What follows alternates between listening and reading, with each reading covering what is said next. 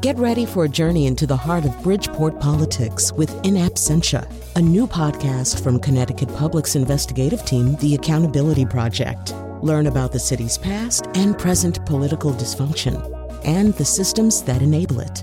Tune in wherever you get your podcasts. Funding provided by Francisco L. Borges and the Melville Charitable Trust. The genesis of this show is that we had an intern, Panita Beatty, who actually is a stand-up comedian or aspiring stand-up comedian. I don't know when you get your license exactly. And she wanted to do a show about stand-up comedy. We thought, well, let's actually have an evening of stand-up comedy. Let's get a venue and an audience and do that. Let them do their material and then have them sit down and talk about what that's really like, what goes on inside a stand-up comic and what the external realities of doing stand-up comedy, trying to make it work in the current crowded market might be. So we did it at CT Improv. We had a lot of fun, and we think you're going to have a lot of fun right after the news.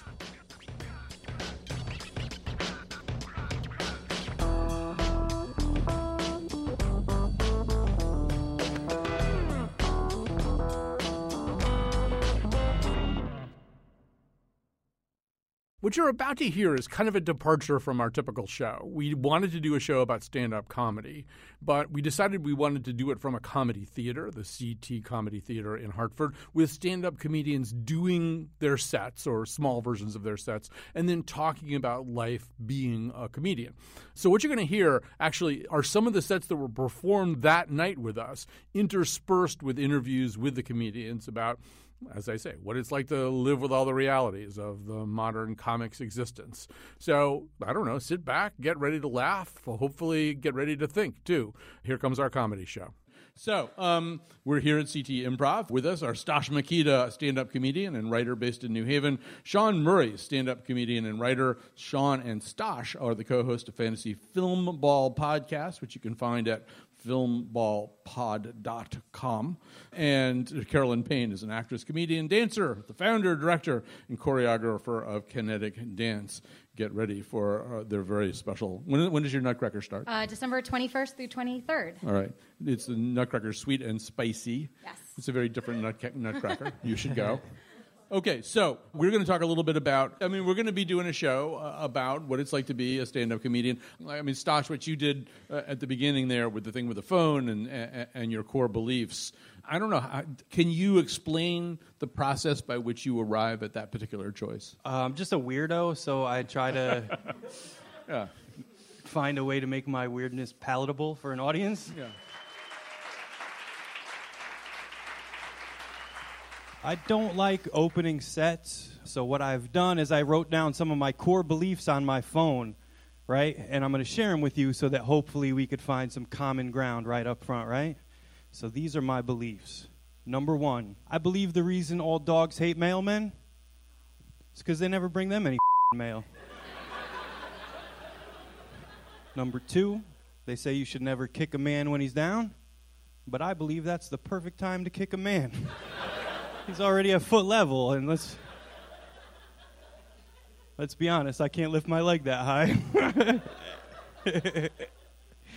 I believe that when Amish teenagers are feeling rebellious, they should smoke those electronic cigarettes. Right? The e-cig is twice as badass for an Amish kid. Like, between the smoking and the electricity, you're not coming back to the next barn raising. I believe that some bumper stickers are unnecessary. Like if you drive a Ford F-150 with truck nuts, I already know you hate being tread on. You could have saved that $2.99. I believe that for every great Bruce Springsteen song, there is a Billy Joel song that explains it to stupid people.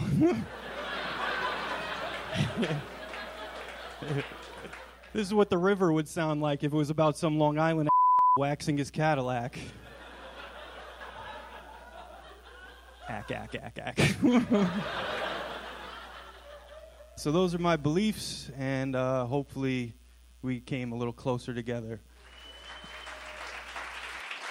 See, Stosh has now used up the "I'm just a weirdo" answer, which would be the answer to a lot of questions that I would ask all three of them. And he has preempted that. Yeah, I got nothing now. Yeah. Yeah. Well, like, was there sort of an aha moment, like, I want to do this? Or you're, like, watching somebody else on television or some comedian, you're thinking, yeah, maybe I could do that. I mean, did you have a particular, revelation at some point? Yeah, when I was maybe 8 years old, 7 years old, watching Norm Macdonald's MTV half-hour comedy hour, he told this joke about cliff diving that I repeated to everyone in school. And I knew I wanted to be a comedian, and then it took 26 years until I got the guts to actually try it after that. Yeah. Do you remember the cliff diving joke? Yeah, it's basically the punchline is there's only two categories in cliff diving. You're either grand champion or stuff on a rock. I can see why that would be a really motivating thing. Like, okay, I want to be the guy who says that, all right? So because this is an audio format for a lot of the people, except for the people here, let me point out that Sean is wearing what appears to be one of Bootsy Collins' cast-off hats. It is a big, floppy, purple hat. Let the record show that. All right. I should first of all say that both Carolyn and Sean are on our show pretty regularly on this Friday show that we have called The Nose. And I always introduce them, among other things, as stand-up comedians. I'd never seen either one of them do stand-up comedy before tonight, so I was just taking it on faith until now. So it turns out they really are stand-up comedians. All right. Sean, I mean, I have known you not well, but we do these shows together, and I wouldn't have hazarded a guest about what your style was going to be. I don't know. How would you describe it, or how would you describe the set of choices that get you to the point where you have that 5 to 7 minutes that you did? Well, Colin, one day I woke up and I was like, I think I'm black. And I should tell jokes about that. Yeah. You guys look like a nice group of people. You guys look like you know how to swim. I don't know how to swim. And that's important to me because the famous stereotype that black people don't know how to swim. It used to make me feel bad about myself that I couldn't swim. And then I thought about it, and it's like, there's no reason why I would know how to swim. Like, swimming is not a skill in a black neighborhood. Like, it's a skill in a black neighborhood? Marksmanship is a skill in a black neighborhood. You want to have good aim. But swimming is not a skill, because I've never been walking down the street in a neighborhood I'm unfamiliar with and got surrounded by a bunch of dudes I don't know and thought to myself, what could get me out of this? The backstroke. If I could just have you guys meet me by the lake, we could handle this like gentlemen, the right way. Cowards trying to fight me on land. I live in Jamaica, Queens now, currently, and it's an interesting place. Like, you see a lot of getting a lot more white neighbors, and they're fine. They're cool people. They just don't know what it's like growing up in the type of neighborhood like Jamaica, Queens. Like, I remember I was talking to one of my neighbors around Christmas last year, and he was like, remember the one gift as a kid, the one gift we all wanted was a Nintendo 64? That was the one gift we all wanted, was a Nintendo 64. And I was like, nah, man, not around here. Around here, the one gift we ever wanted was a dad. That's all we always wanted, was one dad for the whole neighborhood. I like telling that joke because I had a dad, actually, but I realized it's very easy to convince white people you don't have a dad. You just got to be black and say it. You just, those are the steps. Yeah, my dad was around too much. Like, it's overrated. Like, because I want to be successful. And, like, whenever you see a successful black person on TV, they're always like, my dad wasn't there, but I made it. My dad wasn't there, but I made it. But my dad was there.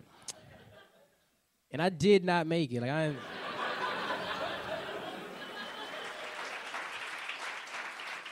No, it's just, I don't know, a lot of my jokes are informed of, like, I try to tell, like, jokes that are super, super personal to me. Mm-hmm. And, because, you kind of pick up on the idea that, like, the more, oddly enough, the more specific you are, like the more relatable it actually is instead of trying to be broad as possible, like just telling jokes. Like I like that joke I did about like how I can't swim. Like I can't swim. And I used to always kind of wonder like why is the stereotype exist that black people can't swim, even though there are like there's no swimming pool at my high school. Like there was no avenue to swim or whatever you call water. Yeah, you don't actually swim in avenues. Yeah, you don't have to swim in avenues.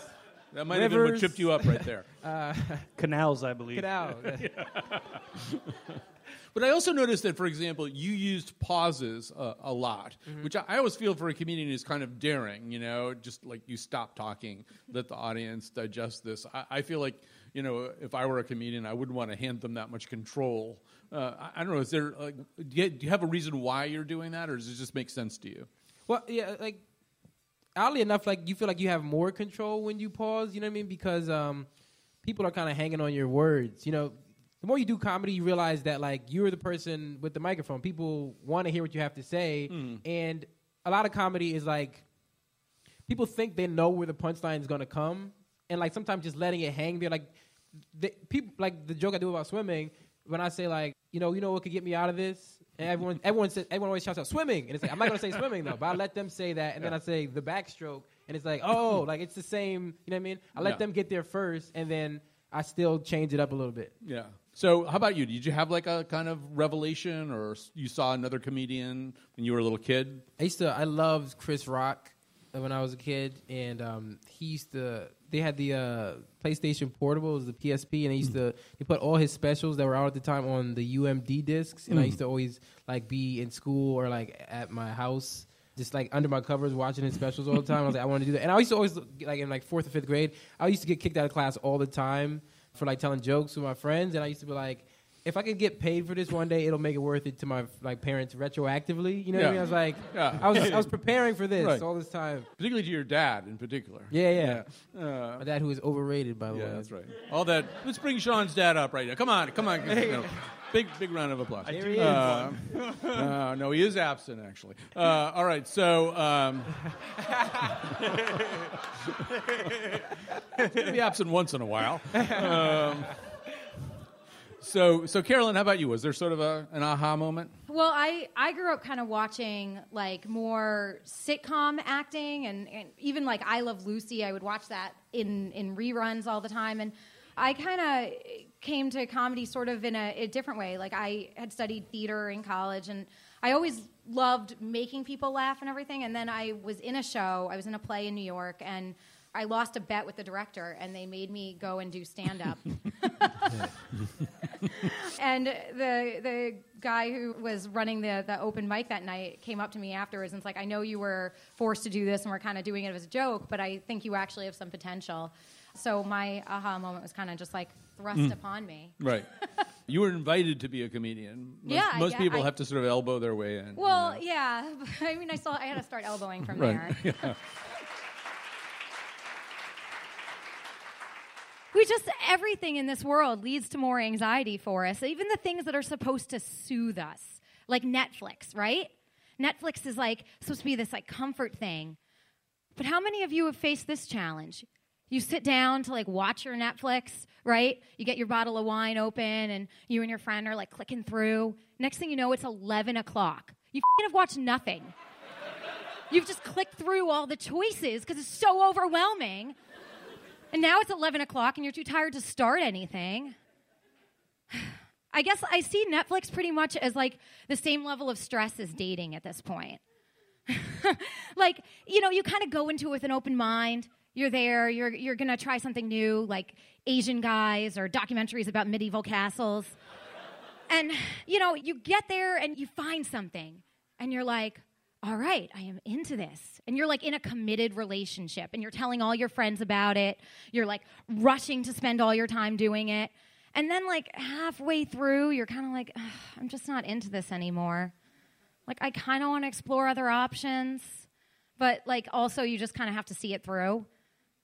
So, but at least when something ends on Netflix, like I don't feel that like, teenage girl desire to just eat a carton of ice cream and sit there and stress out and text like, Stranger Things, remember when it was good at the beginning? Well, so I am sorry to say I am back on the market after being in a pretty long-term relationship. So I am back on the dating apps. So there's like Tinder and Bumble and Coffee Meets Bagel. Have you heard of this one? Coffee Meets Bagel. And I'm not really sure about this one because I don't know whether I want to be the coffee or the bagel. Like, I don't really want to be the round, doughy one, but I also, don't want the guy to be the round, doughy one. But, so, you have all these dating apps, and the thing that I really like about it is that I can, sit home on my couch, I can be looking gross, I can just be lazy, and I can meet, 30 guys, get some groundwork laid, all while watching HGTV. Which, by the way, is not making me feel great about myself lately. I'm watching that, and they're, totally redoing a house in 2 days. Meanwhile, I have been taking a light bulb from my living room and carrying it with me to my bedroom because I don't have my together enough to get another light bulb.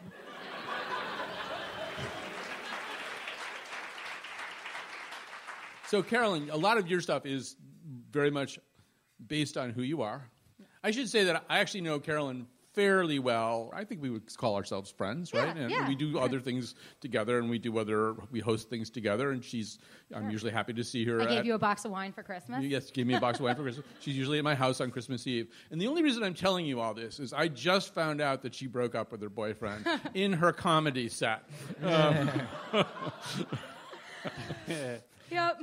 And that's sort of using your life, right? Yeah. So, and that's probably one of the reasons that my boyfriend broke up with me. But, I think doing comedy, you're best at when it's something you really know. You have to kind of really know that material to cultivate it. And that's also then what makes it relatable. What you said, kind of being a weirdo. The things that make me weird or make me feel different or stressed out about myself are the things that are incredibly relatable to those, to everyone around you. And when you're willing to share that, there's this kind of cool moment that they're laughing at what you're saying, but they're also laughing at themselves. So I think that that's a really cool thing. Actually, I've so been twisted into your way of thinking about your own life is that when you announced that, I thought, oh, well, she could do the joke about hanging around the hot bar at Whole Foods now again. I am excited to bring that back into my repertoire. On our show one time, Carolyn said, if you want to meet a guy, just hang around the hot bar at Whole Foods. You see the guy getting the pre-cooked macaroni and cheese that he's putting into the box. If he's shoveling mac and cheese into a cardboard box, you know that he's single and you can, hit on him. And then, yes, right. No one is taking care of that guy. He's really having That's where I move in. Yeah, that's... So there's a thing that we have to do in order for this to all be edited together into a show, and that is we have to do a couple of breaks. And the way we're going to do this is I'm going to say something, kind of very MC-ish, and you're all going to applaud because you're really happy to be here, all right? Okay, so we're going to take a break right now. We're going to be right back. We're live from CT Improv's Incredible Theater in downtown Hartford. When the show goes on the air, don't tell people we did this, all right? It's like a little secret we have, okay? A little fun secret that you know, that you don't have to go blabbing around to everybody you meet. I hate looking like this. I don't scare white people anymore. It's important as a black person to be able to scare white people because as a black person, that's our only inherent power in this country is the ability to create white fear.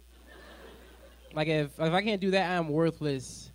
Where I come from, in my neighborhood, they're going to take away my badge and gun. Only white people are afraid of me are, really, really old ladies. At night. A really old lady at night, she'll see me and she'll, grab her purse and, waddle off really fast. I'm just what are you doing, lady? Don't run from me. Those guys are after me, too. Got to stick together. This bad neighborhood of ours, use the buddy system. It's also just I'm 25 years old. I can catch up to that old lady in 3 strides. Just give me your purse. I'll break your arm, old lady. The point of that joke is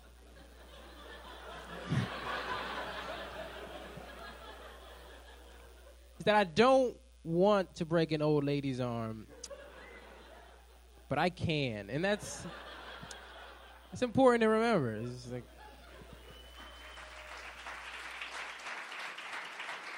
It's So we're talking right now with Carolyn Payne and Sean Murray and Stosh Makita. They're all people who do comedy all over Connecticut and all of our other places as well. This is part of a conversation we recorded a few weeks ago at CT Improv's Incredible Theater in downtown Hartford.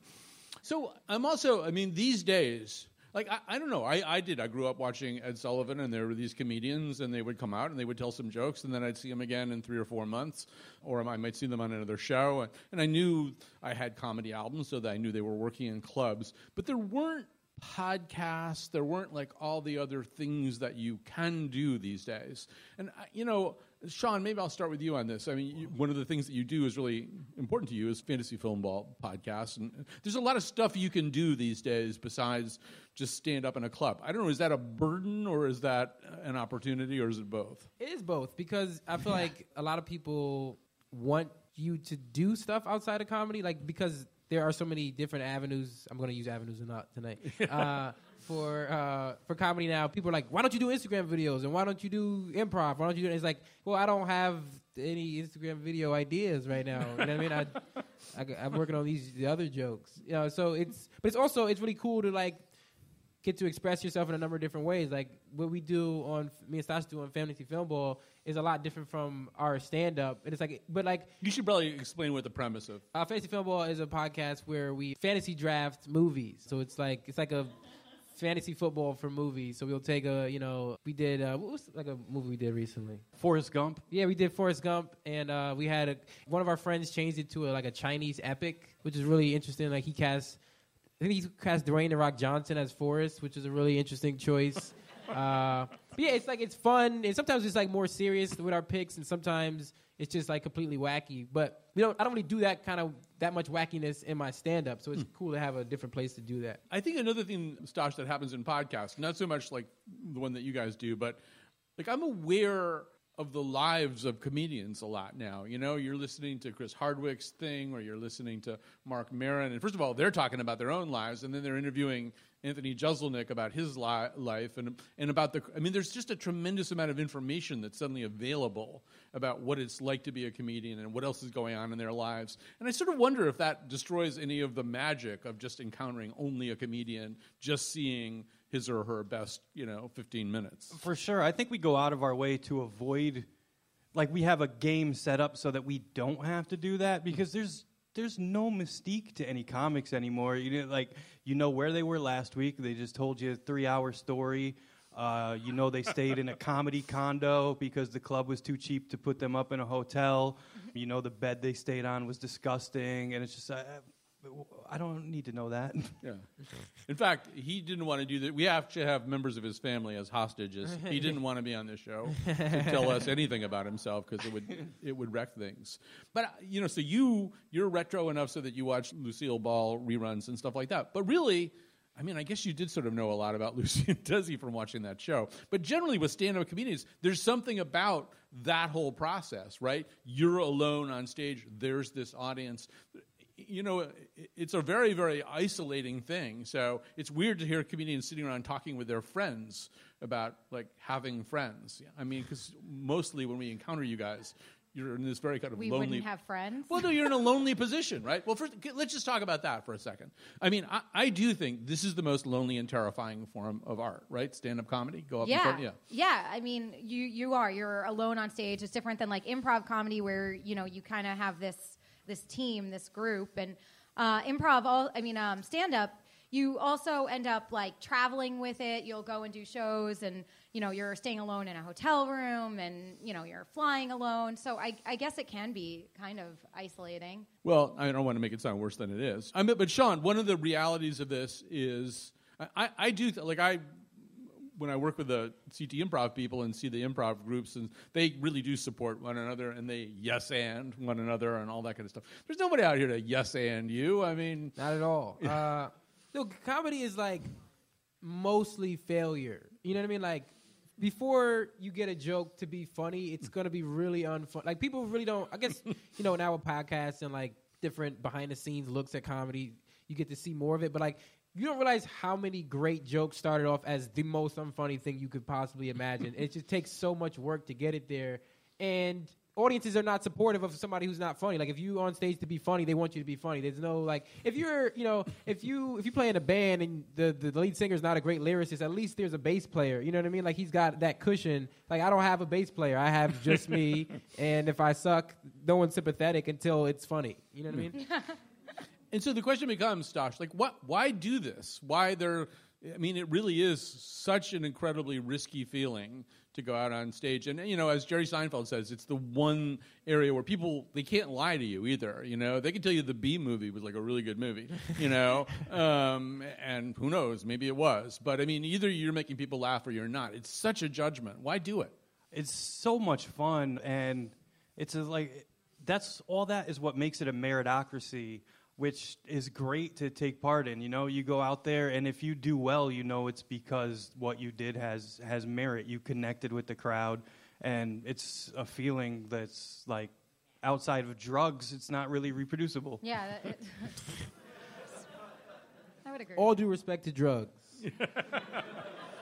Well, you were about to chime in on that, right? So when it's good, the reward is so high, you're willing to... Yeah, it's like this really big rush. Of course, that being said, when it's bad, it's the worst. Well, let's talk a little bit about audiences. Audiences, Stosh, they're all different. I assume there are nights when the material that killed the last place just doesn't work. Yeah, that's part of the fun about comedy, especially... When you're hosting, you don't know what kind of audience you're going to get. You kind of have to generalize by looking out at them. But if you're anywhere later in the show, it's just like watching what they respond to, seeing what kind of crowd they are, how not change your material, but how you deliver it might be different. And that's where the artistry comes into it, is in identifying a crowd, identifying what they're going to want, and doing it. Yeah. Looking at my jokes backstage, I'm like, NPR crowd, that Bruce Springsteen, Billy Joel comparison is going to work with them. You can't give him 2 applause breaks on that joke, and he didn't even do it the second time. I'm very salty about that.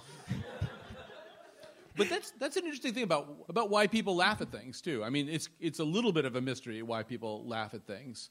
I don't know. You're sitting there nodding. Do you have any thoughts about that, Mr.? Yeah, I guess it is kind of like, it's the fun of it, is trying to read the crowd. And I think it'll be weird because you'll be performing one night and something totally kills, and the next night you have to completely gear shift and kind of go a different route with something that worked really well the night before. So it is, and it can be literally just that there was one person in the crowd who started to laugh at something, and it sort of generates that. Mm-hmm. So there's just so many unpredictable things.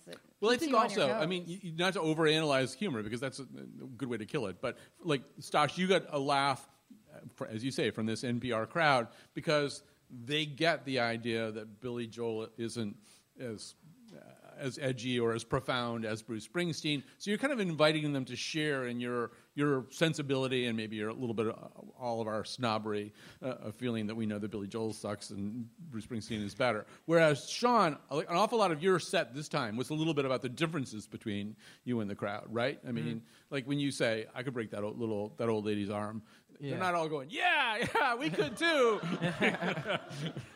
Yeah, I like to play that up because... kind of like what Carolyn is saying, sometimes you'll go up on stage one night and a joke will kill, and the next night, and that's one of the funny things. You'll be delivering it like you did the night before. Sometimes a joke is predicated on a certain energy, and you'll bring that energy to the joke, and you're like, and the crowd is like, So sometimes, like Stosh was saying, it's nice to be at a certain point in the show where you can kind of see, this is fish in a barrel for me. If I see more than 40% white people, I was like, I'm gonna bring out some black jokes and they're gonna work because they're not black. So when I first met Carolyn, I met her. I think I met you at a cocktail thing at Real Artways, and you were introduced to me as somebody who's doing stand-up comedy and living in Hartford. And I thought, I don't think I've ever heard that statement. I know a lot of famous comedians came from Hartford, but they don't live in Hartford, and you're not even from Hartford in the first place. I want to ask all of you, I think people might even wonder, can you be a comedian in Connecticut? For 2 sets of reasons. Are the venues there? And then also, I feel like there's this kind of sense that Connecticut audiences are maybe not the most fun-loving people in the world. You get like a lot of, actuaries and the land of steady habits, and it's just sort of like. So maybe have all of you talk a little bit about. Stosh, why don't you get it going? I mean, what's? I think that stereotype is starting to die a little. Yeah. Joe Rogan is trying to keep that stereotype alive. He'll never hesitate to poop on a Connecticut crowd on his podcast, but. I love it here now. Like, we have this venue we're at now, the CT Comedy Theater, is like equivalent to, in a big city, what would be the alternative scene. Mm-hmm. There's the clubs scattered throughout, which is the club scene, obviously. You could go to Bridgeport and do a predominantly black show. Those are like the 3 staples of every comedy scene. So we really have like everything represented here now.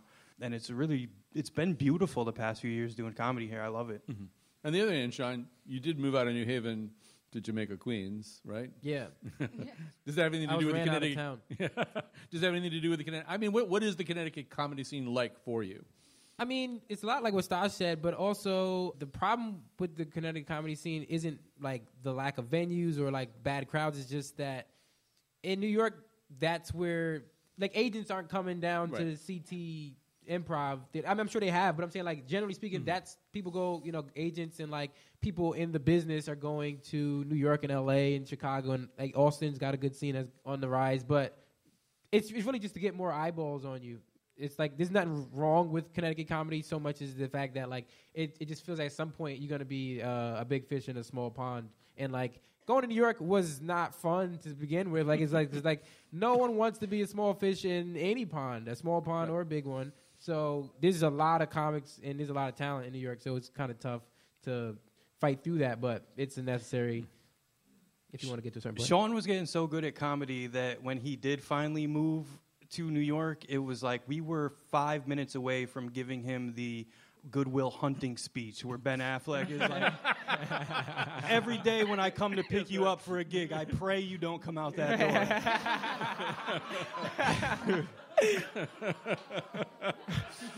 That's so sweet. We're going to take a little break right now. We've got one more segment of this conversation to go, but we're having a great time with this audience at CT Improv, downtown Hartford. Woo! Woo! Hey. I'm trying to get my life together. I'm trying to get in shape because the women who work at the Golden Corral near me gave me a nickname. Table for one. So I went out and I joined a gym. I learned very quickly that I don't belong in the gym. There's not a lot I could do there, right? It's mostly just expensive classes I'm not in good enough shape to take, right? It's always the most extreme classes like tag team Pilates or battle Kegels, just... I don't know, guys. I probably shouldn't have joined a Curves. Guys, I'm Sasha Makita. That's my time. You have a good night.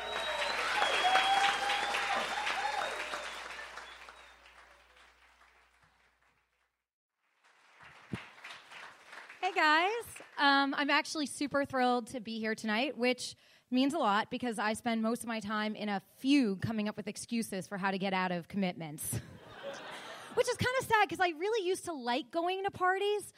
But, now it's kind of like things change. Remember when it was a bad idea to get in a car with a stranger? Right? Remember that? Well, now I would rather sit in that car with that stranger Uber driver than get out of that Uber and go into the party filled with all my friends. I don't know what that says about me. But I think that we're all living in this time of anxiety. Like, we're all just facing so much anxiety.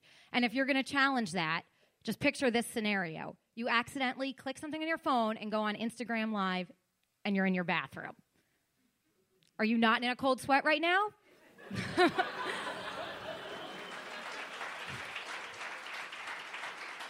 Now, Carolyn, you are the most vertically integrated performer that I know. There's like almost nothing that you don't do. I mean, you choreograph, you do all kinds of stuff. But one thing about Connecticut is every once in a while, Carolyn will say there's something that she's doing. And it's like, I'm going to be hosting at some casino. I don't know, you can fill in those sentences. But there's a lot of things that you can do as a funny person in Connecticut. So I've worked at both Foxwoods and Mohegan Sun hosting game shows, which is just as funny as it sounds. I hosted the Cash Cube, the thing you get in where people grab at money flying around. Money? And they used to do like a match game during like February for Valentine's Day. So things like that. So I've done a lot of gigs around here like that, but kind of like what Sean said. I mean, there's not a whole lot of necessarily upward mobility if you just did comedy in Connecticut. But kind of like with anything that you would do as a performer, sort of the goal is to be broad-reaching and to get to... And, you know, I live here, but I do spend a lot of time commuting and traveling. And like this weekend, I'm going to California for the International Comedy Festival. I'm performing there and have a short film. So... you know, I get to kind of go around and do things, do what I love, which is amazing, and to get to travel with it is really cool. You have to tell at least one casino story. Do you want to tell about the woman who pulled me down by the hair? Yeah. Okay, so they had us, we were in like the atrium. They had like built this kind of like little stage area for us, and this woman who is what I call the casino classic. She's in like a leopard print tracksuit. She has like a cigarette in one hand and her cocktail in another. She's like 85 and is like, and she was kept like edging, you know. And I'm trying to host, and when you're hosting a game show, you have a lot going on. It is actually a lot harder than you think it's going to be. You have to work the crowd as a comic, but you're also, you know, dealing with the person who is the contestant, and you have all these, you know, you have an earpiece in to make sure everything's modern and correctly. And anyway, so this lady kept kind of stumbling towards the edge of the stage, and I, you know, was watching this and getting nervous for her, and I got in a little too close, and she stumbled and fell, or started to fall, and like grabbed me on the way down by the hair, mind you, like all. And, of course, I fell off the stage. She managed to stay on. So it was like at that moment, I was like, maybe I'm meant for other things. Maybe there's better things ahead for me. But, you know, it's something, a job like that definitely, like, keeps you fresh, and it, like, challenges you to really learn how to, like, work a crowd and deal with anything that can come your way. Literally anything, getting pulled off the stage by your hair. I should say also, you know, I keep looking at this thing, so, you know, you think radio hosts are so smart, or maybe you don't, but that they, you know, they can think of these questions. So I have, like, all kinds of notes here that were prepared for me by Penina and by Jonathan McNichol, and there's one here that says, what it says is, have them talk about the vagaries and whims of audiences. Although every time I look down, I see, have them talk about their vaginas. And I keep thinking, well, no, I can't. As I'm the only one who can speak to that. I have been waiting for this moment my whole life. Yeah, I pull out my own iPad and I have notes about vaginas. That's right. Read from your notes back to me, please. I do want to talk about, you know, I mean, even backstage. So backstage, there are some other comedy people backstage, and comedy people, when they get backstage, they start talking about other comedy people, and so we're talking about Tracy Morgan or whoever. And I wonder about when you feel you can be serious. You know, I mean, forget about on stage, although we can come to that in a second. But, you know, if you spend a lot of your life being funny and minding each situation for its humor, I don't know. I mean, like, Sean, do you feel like there's sort of a risky thing for you to... I mean, I think most people would be scared to come out on stage here and try to be funny. Comedians sometimes seem like they'd be scared to try to be serious. You know what? I'm not even afraid to be serious. It's just hard to be serious in real life. Like, people, you could say anything. If people know you are funny, and especially if they know you're a comedian, sometimes you'll say something, and it's just like they'll get either they'll start laughing as if you said something funny. It's like, I mean, I just ordered a coffee, or they'll be like, that's not funny. It's like, yeah, it's not, man. Like, please get out of my face. Like, you know what I mean? Like, I wasn't trying to be like, people have an expectation for you to be funny. Yeah. So either it'll be you're not funny enough at all times, or they think you're trying to be funny when you're being completely serious. It's a really, like, it's impossible. It's like completely out of your own hands. It's like however they feel that day. My family got mad at me over a eulogy because my great aunt passed away, and she was a really awesome lady and had this great sense of humor. And so my dad had said, I think you should do the eulogy. And I sat down and I wrote this like beautiful eulogy and was so heartfelt. And like after the funeral, my parents like other people in the family were like, what the hell was that? They're like, you were supposed to make us laugh. Yeah, that's your job. That's Yeah. in They my were like- family. If I'm at a funeral or a wake, my job is to break the tension. I didn't realize I was supposed to be, the comedic relief at the funeral. Is I that missed- is that a thing that, not to get too Charlie Rose about this, and not that way either, but If I would say, please don't. yeah, He hits the trap door button I before. know. That's right. They insisted I wear pants for. No, I mean, Stash, I guess I'm sort of thinking, has that been going on your whole life? Is that sort of one of the ways you find your way to comedy, is that you were the guy who would break the tension or say something funny when everybody else was sort of getting kind of tense around the Thanksgiving dinner table or something? Yeah, 100%. I've done that my whole life. It got awkward for a while. It was, for the first 15 to 20 years or so, not everyone in the family was on board with it, but now I feel like everyone gets me now. Yeah, I mean, I'm just sort of wondering whether that's sort of you discover that you want to be a comedian maybe because you see somebody else being a comedian, but probably your whole life it's been your way. I mean, it might have been your way of coping with fourth grade, for example, that you didn't really like being in fourth grade that much. I'm looking at you because you got kicked out of your fourth grade class. Oh. That was earlier in the evening. You mentioned yeah. this. I mean, was that, when you were doing that kind of stuff and being disruptive and getting kicked out of class, was that also just because that was your main way of relating to people at that moment? It was partly that, but it's also just like being funny is like so fun. Like I don't think people realize. Like a lot of times I would get in trouble in school because I would finish my work and then I would just go around class like telling jokes and like messing with people, and like they wouldn't be done with their assignments, and they were like you can't do this. I'm like, I did what I was supposed to do. Like I don't care if he completes his assignment ever, because I have a joke to tell him and he needs to hear it. It's also the perfect way to bring people closer or keep them at a distance. Yeah. Keep them close, but not too close. It's beautiful if you have intimacy issues. Yeah. Yeah. That is so beautiful, actually. Well, I'm also wondering about also being... So, Carolyn, this particular election cycle, I saw you get... Not serious exactly about voting, but serious about voting. You really sort of were very concerned about things, and in a way that I hadn't seen you be before, concerned about it. You were blending comedy into it, but I don't know. Behind that, I sensed a kind of seriousness I typically don't get from you. I don't know. Can you say anything about that? Yeah, I mean, I think most people don't take me seriously. That's true. But yeah, I very adamantly believe that we should be voting and using our right to vote. So I did. I made a short film about, it is a scary time to be a woman or be a person in general. But I made this short that was sort of a parody of a horror film, like a trailer for a horror film about how voting would be important and how come November 6th, the thing to be afraid of will be women if they vote. So I sort of used my voice as a comedian to express something that I seriously believe in and is a serious issue. And Thanks, yeah. Sure. Yeah. Woo. Multiple woos and applause too.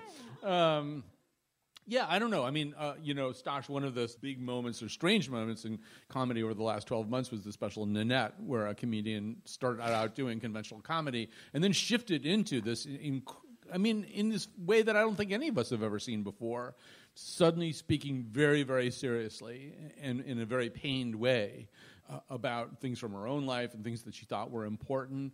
And, I mean, it seems like maybe something that most comedians just wouldn't want to do, but I found myself thinking, will anybody else ever do this, or is this like a one time where one person needed to do something like that? I don't know. First of all, did you watch it? Have you seen it yet? I have seen it. What was your reaction to it? I wasn't a fan of the special. I don't take any issue with the attempt, what she was attempting to do. It's just like, you know how they say before you break the rules, you have to know the rules? Mm-hmm. I felt like everything leading up to the turn, like her joke writing was very pedestrian. There was a lot of jokes that were really just almost street joke level that I've seen other comics do. So there was nothing groundbreaking in that. So I felt like the attempt was there, just maybe not the execution I wasn't impressed with. Yeah. Sean, did you watch it? I did watch it. Yeah, what'd you think? Similar to Stash, I thought, I'm not at all against the message of the special. It's just, I don't know, like people, there's been a big argument among comics, like, is this comedy or whatever? And it's like, some of it is not. Like, it's just straight up not, but I think it's fine that she did it. I think I applaud it, but it's also like, I can understand why people would get upset about like especially comedians, because it's like I didn't know I could just stop doing comedy in the middle of my set. Like, imagine if like you went to see a basketball game and in the middle of the game they just stopped and was like, "We're gonna do some Shakespeare real quick." It's like, what? No. I want to see the fourth quarter. I want to see Steph Curry has to make a shot right now. I don't want to see put down the skull, please. So it's I don't know. It was I don't know, it's jarring. I think it definitely will continue. Like I'm excited to see it perfected. You know what I mean? Like I don't think I would ever do that. Where it's like I think people expect to come to see a comedy show. They want to see comedy all the way through. But I think it will continue, and I think people will do it in a lot of more interesting ways. I don't think it was uninteresting, but I think it'll be explored in fascinating ways. Like Neil Brennan did a special called 3 Mics. And where one of the mics was like just short jokes. One of the mics was like personal stories, and another was like longer jokes. And like the personal story stuff, all of it wasn't very funny, but he made sure to bounce around. It wasn't like half is this, half is that. He would bounce around and do a little joke, say something serious, go back to a joke. You know what I mean? So I think didn't Chappelle kind of do that with those 2 specials that he did this year? Yeah, I mean, it was like feeling his way through. I mean, rather than just joke, set up punchline, he was kind of feeling his way through a bunch of different possible emotional reactions to the same material, right? Yeah, and then even like, I mean, I remember in The Age of Spin specifically, that one of the Chappelle specials, he does this long story about like the history of America and black people in America and all this stuff, and it's not funny for like 98% of it. And at the end, he wraps it up with this Bill Cosby joke that's just perfect, but like, it was a masterful. I mean, Chappelle's one of the best to ever do it. So he mastered the way to like build that tension and create like complete silence in the room where people are hanging on this story, and then finally he just switches at the end, and it's a perfect joke. Yeah. So, Carolyn, in many ways, your response to Nanette would be the most interesting. You have a vagary.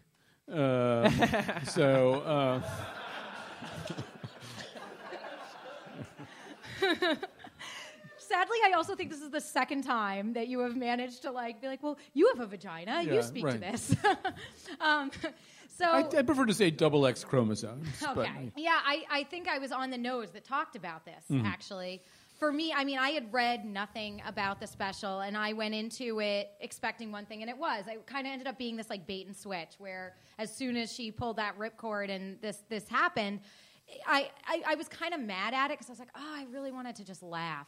And I think that it is something that I think a lot of comics and actors, a lot of people are using their voice to express themselves. And I think she did it in an interesting way. And I think it will open the door for a lot of different ways for comics to not just be funny, but say something. Yeah, I found myself completely riveted by this, but then also thinking, and I never want to see anybody do this particular thing again. I mean, this was really, really amazing, but I hope it doesn't turn into a trend.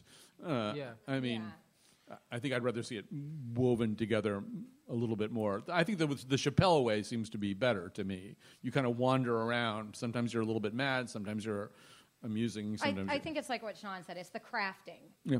So we're almost out of time here. I guess I need a good wrap-up question. So here's what I'm going to go with, Josh. Imagine, we do have a few young people out in the audience. One of them comes up to you, say some 12, 13, 14-year-old kid, and said, I want to do what you do. Tell them either what they need in order to do it, or talk them out of it, or whatever your reaction would be. What would you say to that young person? I would tell them the only reason to do it is if your personality, you're someone who can't control the urge to be funny to the point where it starts to negatively affect everything else in your life. Because if you could get a job... Go with that, for sure. That's Go great. with that job. School's awesome. Yeah. I don't know if anybody wants to follow that. I don't know. Sean, what would you say? What do you say? If somebody came up to me and said, I want to do comedy. Yeah, I'm young person with...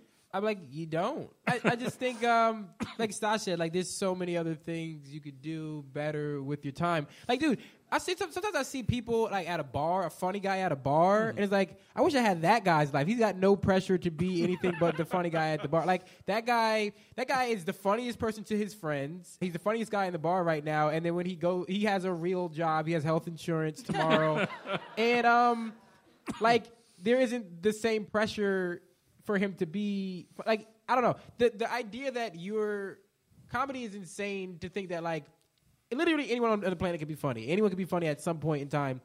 And we think we just like, oh, but we could do it for everybody. And it's like, it's insane. Like, you shouldn't do it. You really shouldn't do it. I really, take me home. All right, Caroline, you get the last word about this. All right. I mean, I guess I'd say, like, go for it, but maybe have a backup plan. Don't listen to them. Try everything once, and then, get an education and see where it goes. Right. Yeah, learn to type something. Yeah. Thanks for coming out. Thanks especially to, my great team, Betsy Kaplan, Carlos Mejia, Jonathan McNichol, Panina Beatty. Also thanks to CT Improv. This is just an amazing, wonderful place. Tonight, here helping us over at that counter, there's Nate Gagnon, who actually was an intern with us. He's having PTSD right now. And especially thanks to Julia Pistel, who, I don't know, like Julia Pistel, she and Greg, they just do an incredible job of running this place. And so we got in touch with them out of the blue and said, well, we want to record a radio show, in your space. And they just said, oh, yes, of course you can do that. So thank you so much for coming out. You've been great. Thanks.